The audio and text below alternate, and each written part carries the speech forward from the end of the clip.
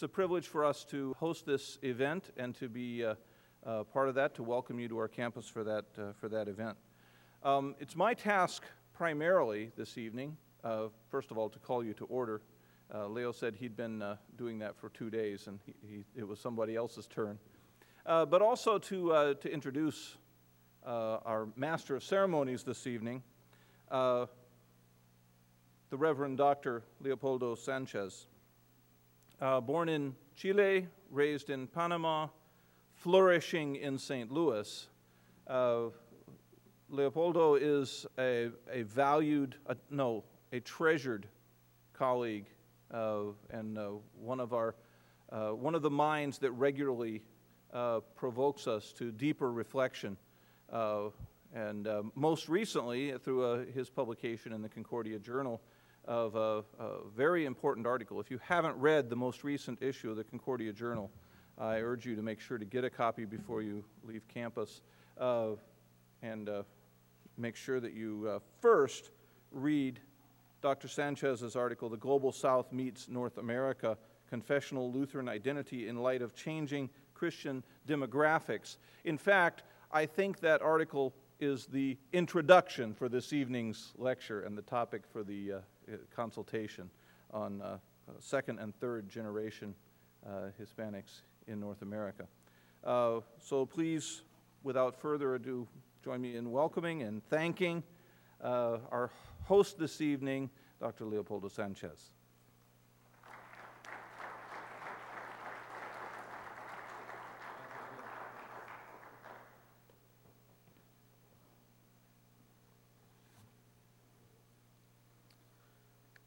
So why do we have an annual lecture in Hispanic Latino theology and missions? The purpose of this lecture is to raise awareness and educate the seminary community, but also the general public, on issues that affect Latino communities and on the contributions of Latinos and others to the shape of the church's mission today. We have had lectures in the past on issues such as immigration, working in the borderlands, Hispanic Lutheranism, pastoral leadership in Latino contexts, and Latino contributions to the ecumenical task. And today we have a lecture from a good friend of ours, in a sense, an old friend. I remember hearing Dr. Rodriguez speak to us on this campus many, many years ago during an event of the former Hispanic Institute of Theology, now Center for Hispanic Studies. And that presentation caused a very positive impression on me. And as we thought about the topic of second-generation Latinos, I thought he might just be the person to invite, and I am so glad that he accepted that invitation. So welcome home again, Dr. Rodriguez. Now, a little bit on Dr. Rodriguez. He's a sociologist and professor in the Department of Chicano and Latino Studies at California State University, Long Beach. He received his doctorate in comparative culture from the University of California, Irvine. He is a national speaker on Latino issues, and as an anti-racist, multicultural education trainer, has worked with universities, corporations, social service agencies, police departments, and religious organizations.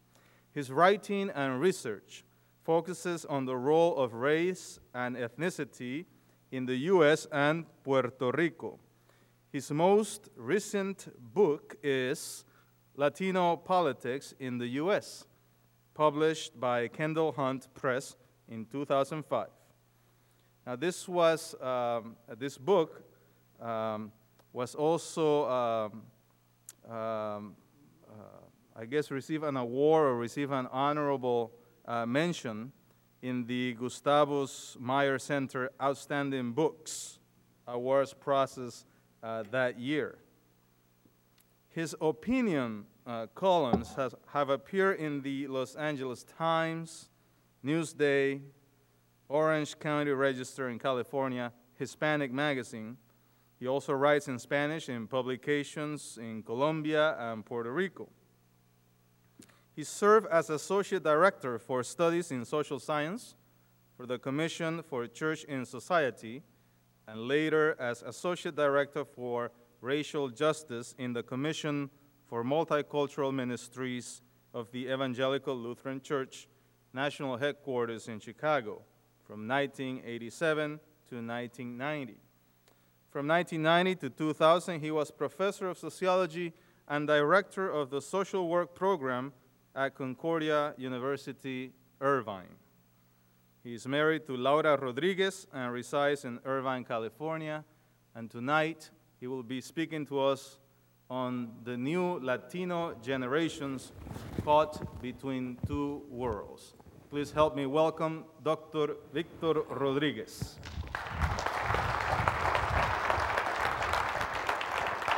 Gracias. Can you hear me? Yeah.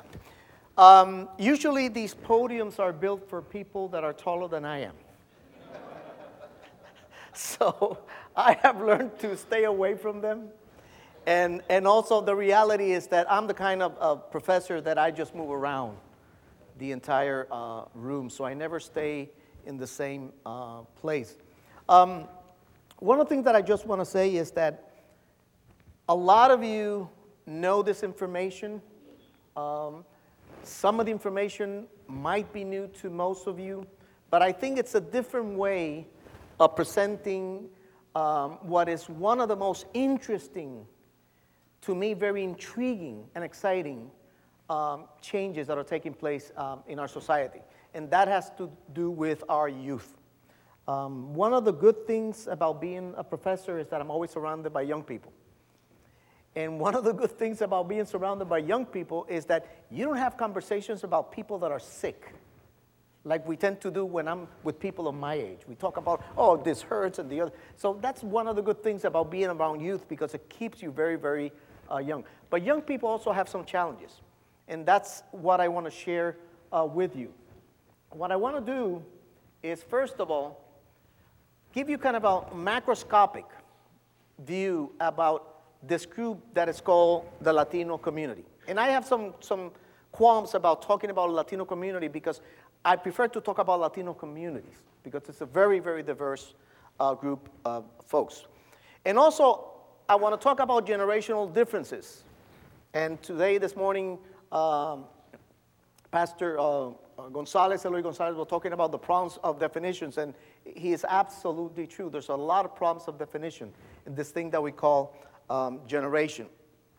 But I want to focus on the issue of culture and how young people or groups of people at a different stage in their life experience certain things that changes their understanding of who they are, and also what is called their world view.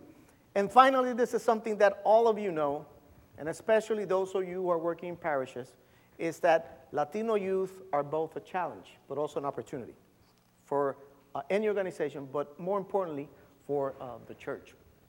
Now, everybody has different terms to talk about this concept of generation. One of them is Latino millennials. Probably some of you have seen some writing on the newspapers about what Latino millennials are. I don't know how many of you heard the Ñ generation, which is something that is focused on Latinos. It's some very interesting work around that. And I just want to say something that Eloy Gonzalez said today. The important thing is that we understand that these concepts deal with groups of people, with patterns.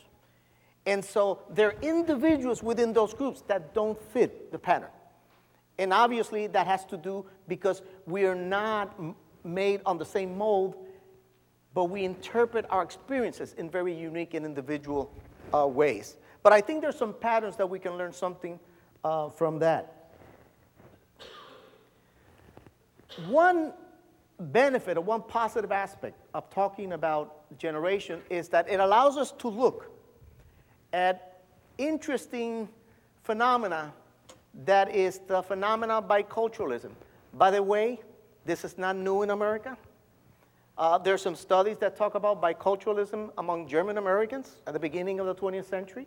The first case that went to the Supreme Court on language was because German Americans in Nebraska were teaching Bible school in German.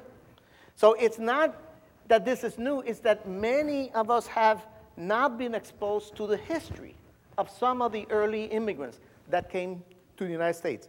If you went to New York in 1910, you could read newspapers, daily newspapers in Yiddish. Now you go to LA and you read Spanish newspapers like L'Opinion. But obviously, it's just that we have forgotten a little bit of the history of the immigrants of this nation. Another important concept is that of, in German, it's called Weltanschauung, which is worldview. Because what happens is that these generations go through a number of years and they develop an understanding of who they are and how the world works in very, very particular ways. And we're going to see some examples of that. Just to repeat information that I hope most of you know, one of them is that Latinos today constitute 15.7% of the total U.S. population. By the way, I just saw some projections, not projections, some estimates that come from the Census 2010 that say that it might be 17 to 18%. We're talking about close to 50 million people. And there's still only 33 states that we have received that information. And compared to 1990, when it was half that. So there's been a phenomenal growth in the Latino population. Just to use one of one of the best sources of information that exists, which is the Pew Hispanic Center, is that in the study, by the way, it was just released today. I just got it this morning. Basically, it says that the population in the United States, Latino population, is much bigger than it was estimated at this point. And in fact, just with the 33 states that have been released, there's close to 600,000 people more than they expected. So it's kind of interesting because we have been seeing the media talking about people returning to other countries. But there's something about this new population that we're going to talk about in a few minutes which makes it different from what we talked about and we described a few years before. Only Mexico has more Latinos, Hispanics, than the ones that live in the United States. And those 48 or 50 million are larger than the population of Canada. So we're talking of extremely, extremely large population. Again, these are numbers that just came out just a few days ago. Texas, and we have a lot of folks from Texas, you're 38% Latino. California is 38% Latino. And it's expected that maybe in 3 or 4 years it's going to be close to 40%. So that the majority group in Texas and California will be people of Hispanic descent. Now, why is this important? Well, it's important because we don't have, in our historical experience as a nation, anything that we can draw from in order to make sense of what this means.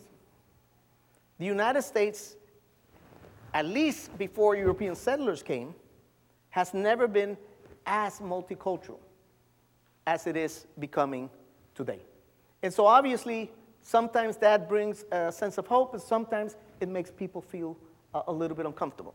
In terms of Latinos, as you see here, by 2050, 1 in 4 Americans will trace their ancestry to El Paso, to Nuevo Mexico, or some country in Latin America. So we're talking about 1 in 4 Americans. By the way, usually these projections, they have 3 series of projections. In other words, there's a low, a median, and a high.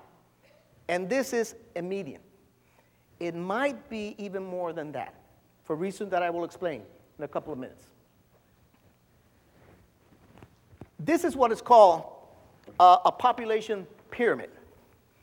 And just to explain how it works and what it does, is that it gives us kind of a picture in time of the numbers of men and women in a particular group, and it also tells us how many people are in different cohorts. Cohorts is a term that means, a time span of folks. For example, here we have non-Hispanics, 0 to 4, and so this is the percentage of females, 0 to 4, and this is the percentage of males, 0 to 4. So what it does is that it gives us an idea of what is the percentage of people in all of these age cohorts. And obviously, the first thing that you notice there is that this is a real pyramid. That is a real pyramid, which means that there is a large percentage of the population that is very, very young, which is why the median age for Latinos is 27. And for non-Hispanics, the median age is 39. Now, what does that mean? What that means is, yes, Latinos tend to have family size that is larger than other members of the American population, but also the important thing is that you have a larger percentage of people in the reproductive ages from 15 to 44, which means you have a lot younger population that is more likely to have kids. So that is one of the reasons why, since the last census, the growth of the Latino population is not entirely due to immigration, it's due to natural growth. So that's why, and I think, I don't know if it was Reverend Aurelio or Reverend Eloy talked about how even if immigration stopped, this demographic change will continue to take place. Let me say something else. It is interesting because what this means is that a large proportion of the people entering the workforce in the next 20 years will be predominantly Latino youth. And think about this. Some of us are a little bit older, and some of us belong to this generation here that is called what? Baby boomers. So these baby boomers, as they become older, will become retirees, right? So imagine this picture. Lots of baby boomers retired, which means there's going to be a lot of openings and demands for people with some skills or qualification and who are able to provide those positions with qualified people. Well, it would have to be the large part of the youth in the United States that's going to be, for the most part, Latino. Unfortunately, there's some problems with that, as we will see, because in terms of education, Latinos are not receiving the kind of education that is required in order to fulfill that need that the United States economy has. And also, for those of us who are going to be retired at one point, it also means that our retirement will be impacted if the workforce is not highly educated, because it's going to mean that people will receive lower salaries, and so less money will go into funds, especially not only pension, but obviously also the Social Security. So this is the first time in the history of this country that the future of retirees is dependent on the level of education, the quality of education that is provided to a group that will be predominantly not a member of the majority.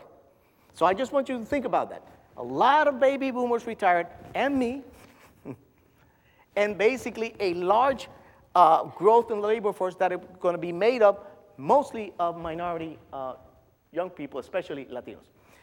And just to give you an idea of the incredible diversity among this group that is called the Latino community, there you have Mexicanos, who are the largest group in the United States, Puerto Ricans, 4.4, Cubans, 1.6, Dominicans, 1.3, Salvadorians, 1.7, Guatemalans, 1.07. So we're talking about a very, very diverse. But also want to point out that Mexican Americans, or Mexicanos, are the largest group in the United States. They are the largest group in the United States. And so it means that there needs to be some special response to the incredible numbers that they have, especially in the Southwest, but also increasingly, as you will notice, in other parts of the nation. It used to be that when you look at the map of the United States, what this shows is the darker it is, the higher the percentage of Latinos in that county. Okay? Basically, that's what it is. So we have, in 1980, the kind of traditional division that I remember when I was in grad school in sociology. Well, you have the Mexicanos in the Southwest, you have the Cubans in Florida, and they have the Puerto Ricans in the Northeast and Chicago. The reality that is no longer the reality of the United States.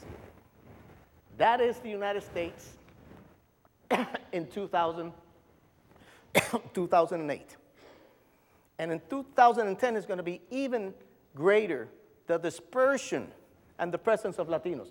I do a lot of work in Moorhead, Minnesota, and also in Fargo, and there's a Mexican-American community there that has been traveling as migrant workers from the Rio Grande Valley all the way to work 20, 30 years ago in the sugar beet farms, and they're still there. And obviously, the first time that I was there 25 years ago, I was surprised. But they are now not the exception. In reality, they are the rule. The other characteristic that some of you already have mentioned and have heard today is that most people think that most Latinos, first of all, are foreign-born, and they think that they're undocumented. And the reality is that that is obviously not correct. One of the first things that I do with my classes is I ask them, okay, how many of Latinos are foreign-born? And usually they say from 70% to 80%. Because that is the image that they receive from the media, which obviously still distorts the reality of Latinos. And 62% are native-born, and 37.4% are foreign-born. And by the way, that will also change when we get to 2010, because that has even increased, probably to 67%. This is an estimate of nativity, which just came out a few days ago, that says that 93% of those who are 18 years of age or younger are citizens of the United States.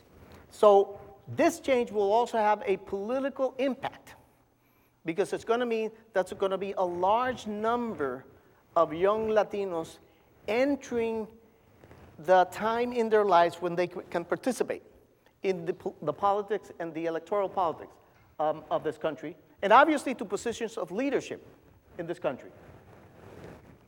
This is a graphic that I created with data from the ACS, which is the American Community Service, which is one of the segments of the Census Bureau.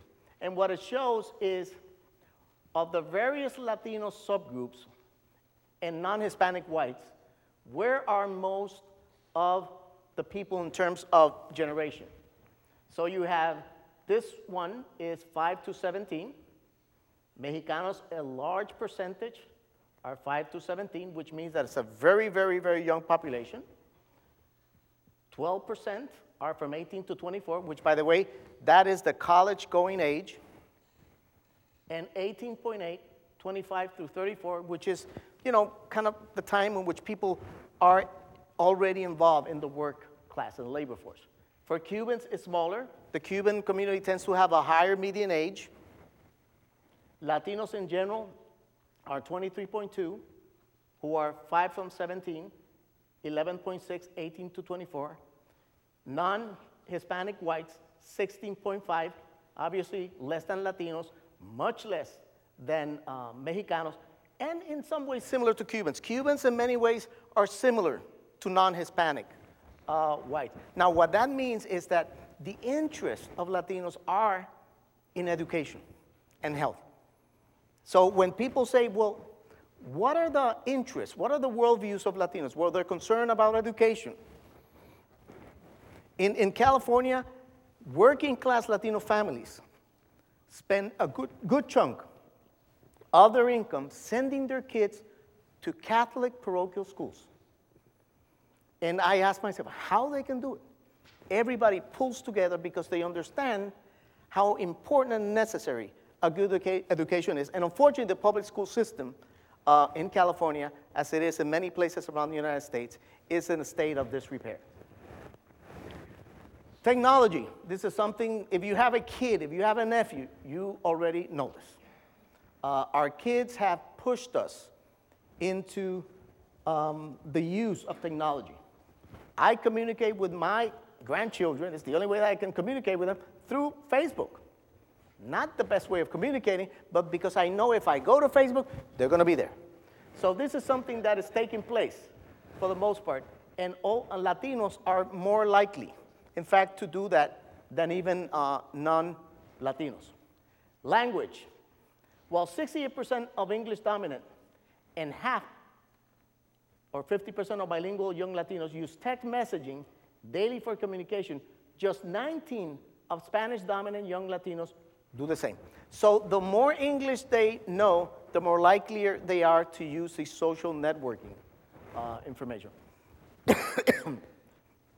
By the way, at the end of that handout, I put a list of references which include the most recent studies on Latino generation, and also I include others about generations. Bendison and Amandi, who did a very, very good study in 2010, basically argue that Latinos are very, very much invested in the use of technology. So if you want to reach Latinos, that is one way that you can reach them. By the way, I don't know if you follow the news, technology news, Google just created a position for a person who will do recruitment outreach with Latinos. So they're going to have a special focus on the Latino market. More than half of young Hispanic voters say that they watch Spanish language television frequently. I have a lot of Latino students in my classes, and I ask them, and I always get that a significant number of them watch or are exposed to Latino television. Soaps are the primary focus, unfortunately. But again, there's a lot of Anglos, by the way, in California that watch soaps, but that's another. What this indicates is that this is a bicultural and bilingual group. That this is a group that in many ways is, I think some of you were watching Mi Familia and the concept of bridge. They're kind of in between two cultures. They straddle both cultures. And being a bridge can be interesting, but also can be also a challenge, as we will see. Whether you get your news and information, internet, television, newspapers, radio talk shows, et cetera, et cetera. I was sharing with one of the colleagues here that when I teach, I have to have very strict rules about the use of computers in the classroom. And it's not because I'm against the use of computers in the classroom, it's that I know if I look behind the screen, what I'm going to see is someone that is not paying attention to the lecture and is actually going on Facebook to talk with their friends. It's one of the disadvantages of having access to computers, and also rooms like this that are obviously using a wireless technology. And then again, those are the most popular, which are the same that maybe your nephews or your kids or your grandchildren use: Facebook, MySpace, and Twitter. How often do you watch Spanish language television?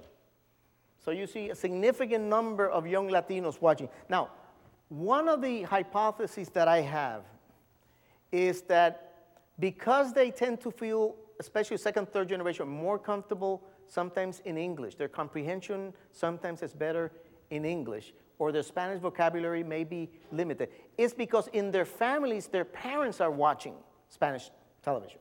So sometimes that's part of being together with the family. It may not necessarily be that they're actually watching programs.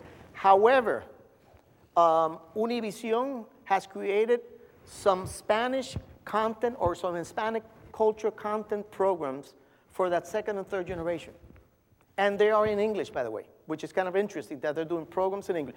But they're still contextual in terms of being able to use Spanish or Hispanic or Mexicano culture so that kids, although it's in English, they're still connected to the culture. And there's a reason why that is very important, as we will see in a few minutes. 2/3 of young Hispanics consider themselves bicultural. Only 1 in 6 say that they relate more to American culture. Why would that be? Why would that be? Kind of interesting that when you talk to young Latinos, although there's this strong pressure to assimilate, because kids learn English very quickly, but still they have this kind of hesitancy about what American culture means. Young Hispanics, according to many studies, but this is the most recent one, what they perceive is that sometimes when you become assimilated, you lose some of the values that you appreciate in your culture. The sense of collective responsibility for the family. Families join together in order to support other members of the family to go to school. Some of my students are able to go to school because other members in their family, including brothers, are working so they can go to college and be the first one to go to college in the family, which is contrary to the kind of individualism that permeates our culture. Golesh Bozan, by the way, that's referenced in the last few pages of that handout, did a study in 2006 where she wanted to understand, now, why are people using hyphens? You don't see most European immigrants of second and third generation calling themselves Italian Americans. Some do. Irish do it, but only on March 17. Most of the year, they're just plain Americans. So why is it that so many Latinos hyphenate or use terms like Chicano, like many of the students in Southern California use? Well, it has to do with whether they feel included in the United States. And one of the ways in which they don't feel included is when they have experienced some individual or observed experience of discrimination. Because what that does is that it makes them feel that they're not a part of. And when you don't feel that you're not a part of, then obviously you begin to hyphenate. I am Mexican American, rather than just saying I'm an American. And one of the things that I always do, the first day in class, I ask people, how do you identify? And I'm always surprised, after 11 years doing this exercise, when I'm expecting, I have in my classroom already about third, and I also sometimes have fourth generation.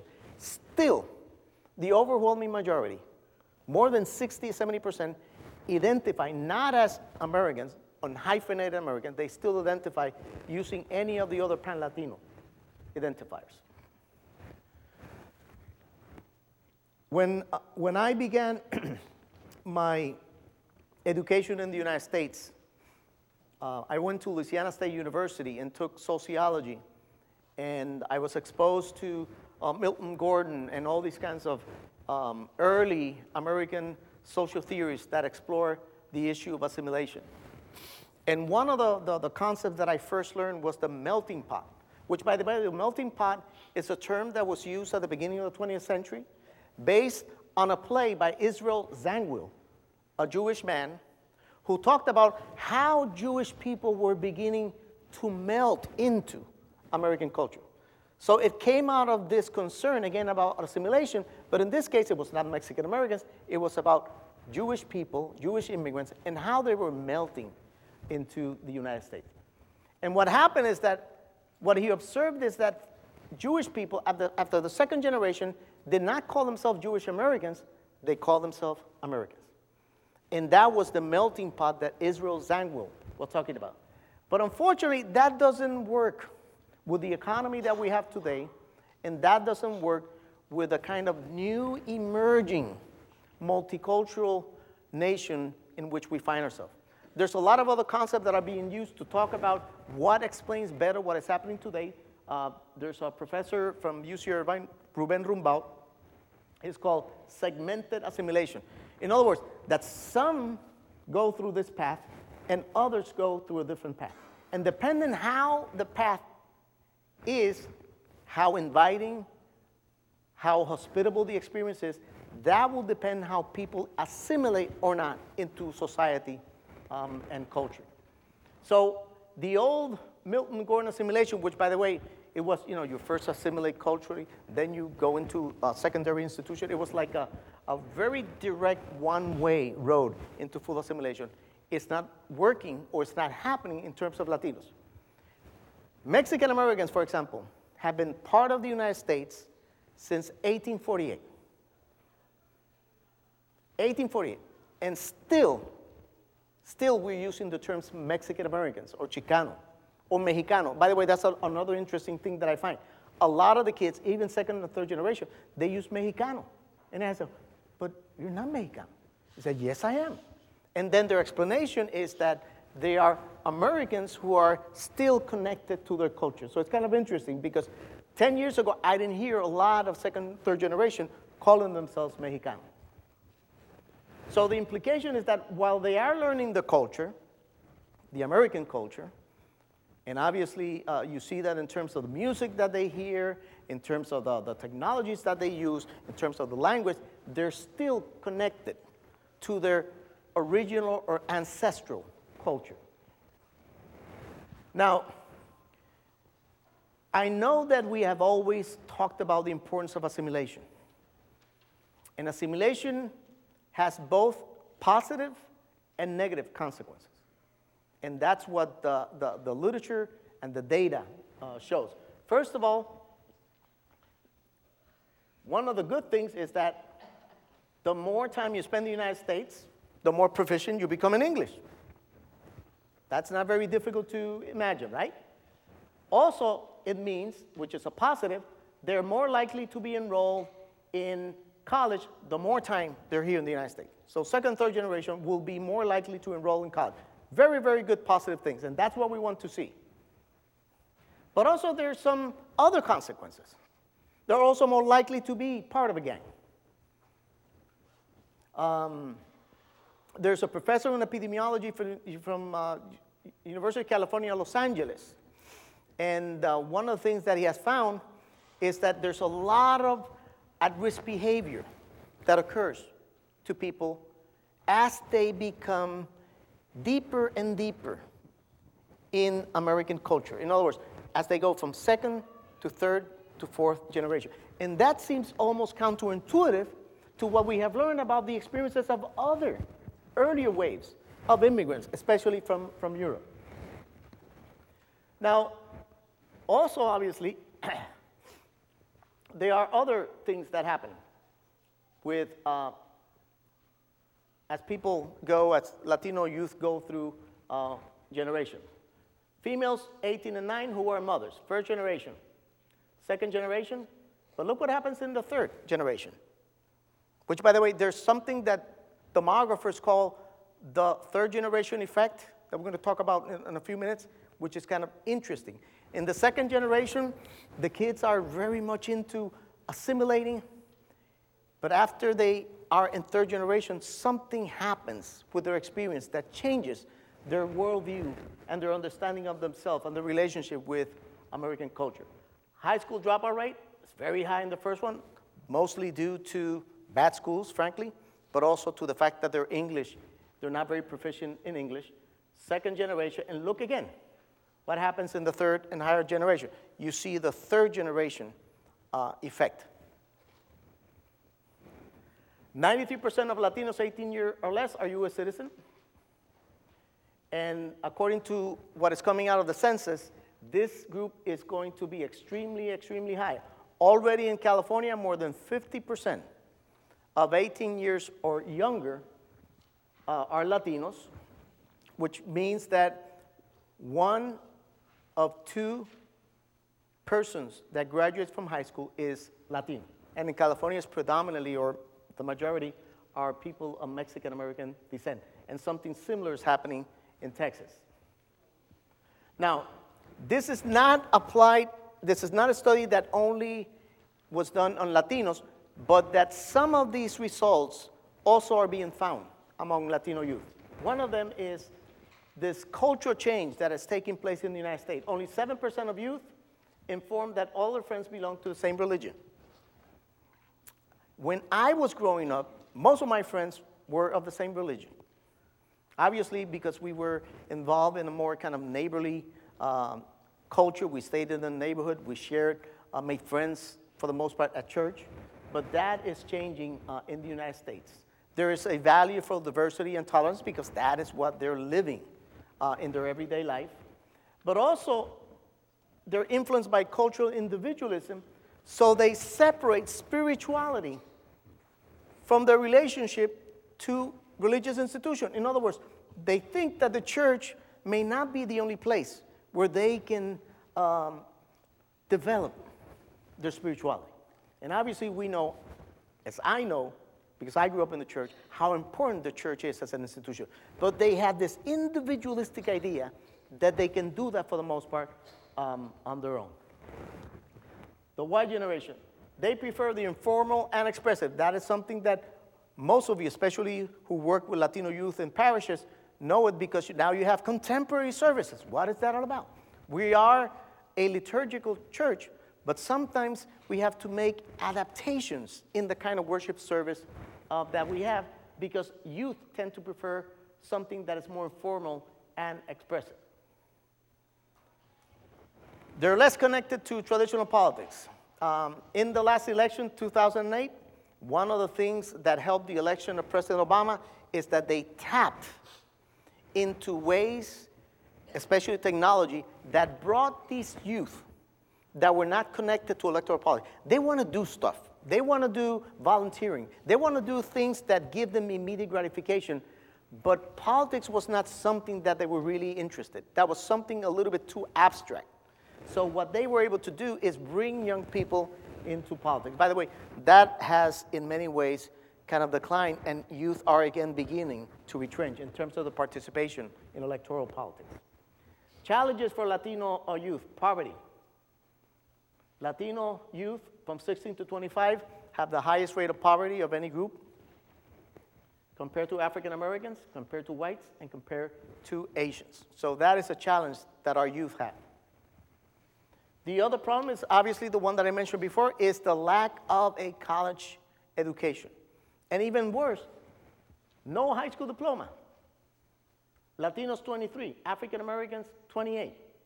So obviously we're talking about something that is very disturbing because we are in the post-industrial era. This is the information age. There are no jobs, hardly any jobs for people without a college degree. And this is something, it's a little bit confusing, but I'm going to describe what this means. This is, and it's not in your handout, I'm sorry about that. This is the kinds of jobs that are being created in the U.S. economy, and this is a projection of the kinds of jobs that will be created by 2018. 101 million of this sort. And what are those jobs? These are managerial. These are STEM jobs, which are, in the natural sciences, engineering, nursing, healthcare, sales, support. Those are the jobs that require a college education. And these are the jobs that only a high school diploma or even a dropout can get. And look at the decline, 101 million, 61 million. If young people don't get a college education, where will they go? They will be straddled and mired in poverty, which obviously is going to create the kind of social conflict that we have seen before. 101 million jobs that require college education and 61 million that require nothing except a high school diploma. It's interesting, in the 1900s, I remember reading reports about Polish young students dropping out in Chicago. And yet nobody was concerned. In other words, there was a Polish student dropout, but there wasn't a Polish student dropout problem. And why? Because if a Polish student dropped out in 1907, in 1920, from school, there was an economy that absorbed that person. And that person could get a job, a union with union wages and could basically buy his or her home and get married and basically begin to scale up the ladder toward the middle class. Today, that is not possible. Today, a student that drops out will be very likely mired in poverty for the rest of his or her life, will not have health care, et cetera, et cetera, et cetera. So that is a very different society in which we live today, which is not the society in which previous generation of immigrants came, because the economy of the United States has changed in a very dramatic way. Economic challenges are part of the life of Latino youth. This is a study by Aida Hurtado, who's a professor at UCLA, and I just want to share because I think it gives some interesting insights into other aspects of Latino youth. This was done with thousands of freshmen. It's one of the largest surveys ever carried out. Less Latino males are attending college. In my classroom, 10 years ago, more than half of the students sitting in my classroom were Latino males. Today, I can think maybe of one of my courses, and I'm teaching 3 courses, where I have more than 6 or 7 males. Latino males are disappearing from higher education. And there's a lot of reason for that, including they're getting entangled in the criminal justice system. They're trying to find work in order to help their families. But the problem is that Latino males are disappearing from higher education, which is going to have an impact on marriage formation. Because I know that young people fall in love with each other, for the most part, because of love. However, we know that love is not blind. College educated young man, non-college age, the decision obviously is going to be a very, very difficult. This is part of the work that I've done. I did a study for the National Education Association, the NEA. We were looking at what is happening in the school system because we were concerned about the incredible high dropout rate among Latinos in Long Beach and also with Cambodians, because we were comparing Latinos and Cambodians, which, by the way, had a very similar dropout rate to Latinos. And the problem is something that is called racialization. When a racialized group is racialized, it disconnects from the collective memory and worldview and internalized negative representation of the lost cultural identity. That jargon, basically what it means is that when a young Latino assimilates, he doesn't assimilate technical information, he also assimilates negative representations of what a Mexicano is, or what a Puerto Rican is. So they also internalize stereotypes about their own group. And it's very interesting because I interview my students and I get the same answers that you would get if you hear a talk show in Los Angeles about who Latinos are. They're lazy. I mean, we could go down the list. They also believe those lies about who they are. The reality, all the statistics, all the studies show that that is not true. Mexican Americans have the highest labor participation rate of any ethnic group. But you ask people, and what are the stereotypes they say about Mexicanos? Oh, some vagos, Or even you ask Latinos and they say, es que we're too vagos. No, it's not that they're vagos. It's just that the structure of the economy does not provide them with the education that allows them to be able to scale and experience upward mobility in the United States. And this is something that is very disturbing to me because I see it among the youth that I see around the nation. There's a plethora of studies that show the problems in health that second and third generation, especially third generation Latino youth are having. First of all, depression and suicide. Suicide rates increase through generation, and third generation tends to have more than second generation. There's this, again, third generation dip. Suicide is the third cause of death for Latino youth from 15 to 24. Despite the fact that Latinos have this collective sense, this family, but as they become to break those bonds with the family, they're also more isolated individuals. And remember, suicide is the most individualistic act that a person can commit. And sometimes I don't want to romanticize the extended family because I remember what it meant to have my abuela, my uncle, and everybody telling me what to do. But it was a support network that cushioned me from experiencing loneliness, and obviously isolation. So that's why the culture is extremely, extremely important. Also, native Latinos have higher rates of mental health problems than foreign-born Latinos. This is from the U.S. Department of Health Services, which came out in 2004. Infant mortality rates for Mexican foreign-born women are lower than for native-born. It always perplexes me that foreign-born Mexican women who sometimes don't have health care insurance have lower infant mortality rates than second and third generation. I don't think you need to be a sociologist to figure that one out. It means that something happens when people internalize a culture, change those things that were protecting them, including corn tortillas, rather than the other ones, including healthy food rather than fast food. I mean, all those kinds of things. But obviously, the stressors that young people experience because of the process of assimilation. Conclusions. Latino youth look for spirituality in formal ways, not rigidly institutional.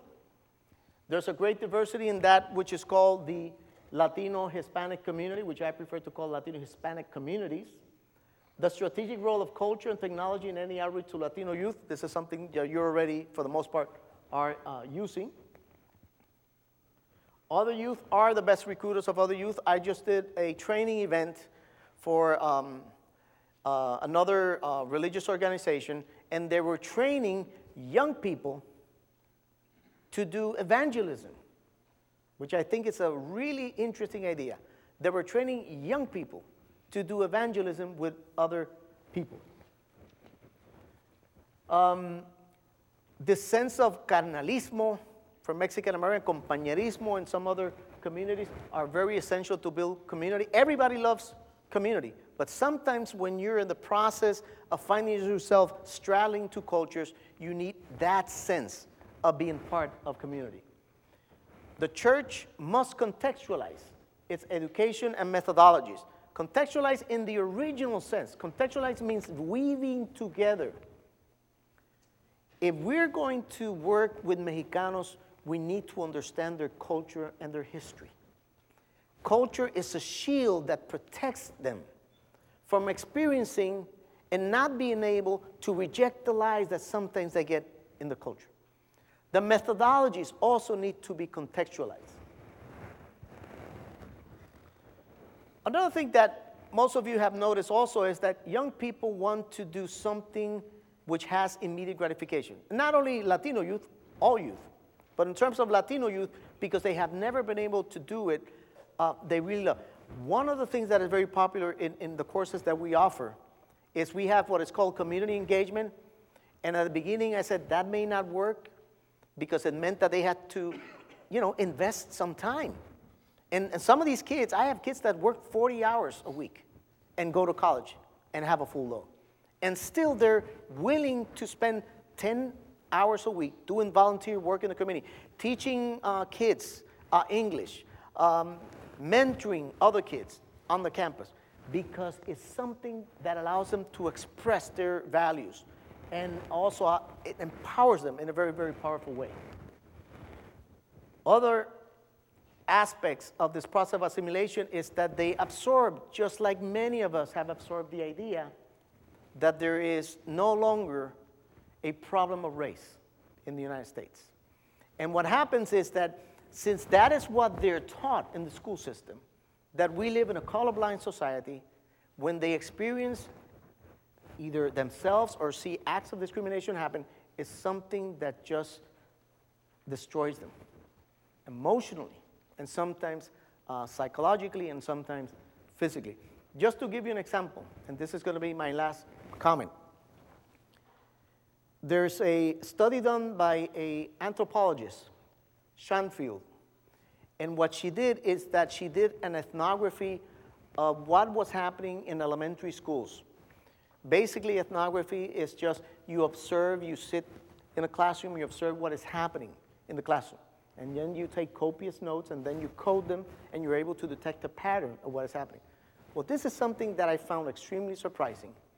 In a number of schools, she asked to converse with some of the students, many of the students didn't know, let me rephrase that, didn't know that Martin Luther King was a black man. Because the teachers did not even dare talk about the fact that this was an African American man. That is what is happening. And I'm just concerned that if we don't have some honest, authentic conversations, we're going to find ourselves in the kind of society in which we were some years ago, especially with these incredible demographic changes that are taking place. But fortunately, most of you who are here, you're doing the work. So you are, for the most part, the hope. And obviously, the church has a very, very important strategic mission in this arena. Thank you.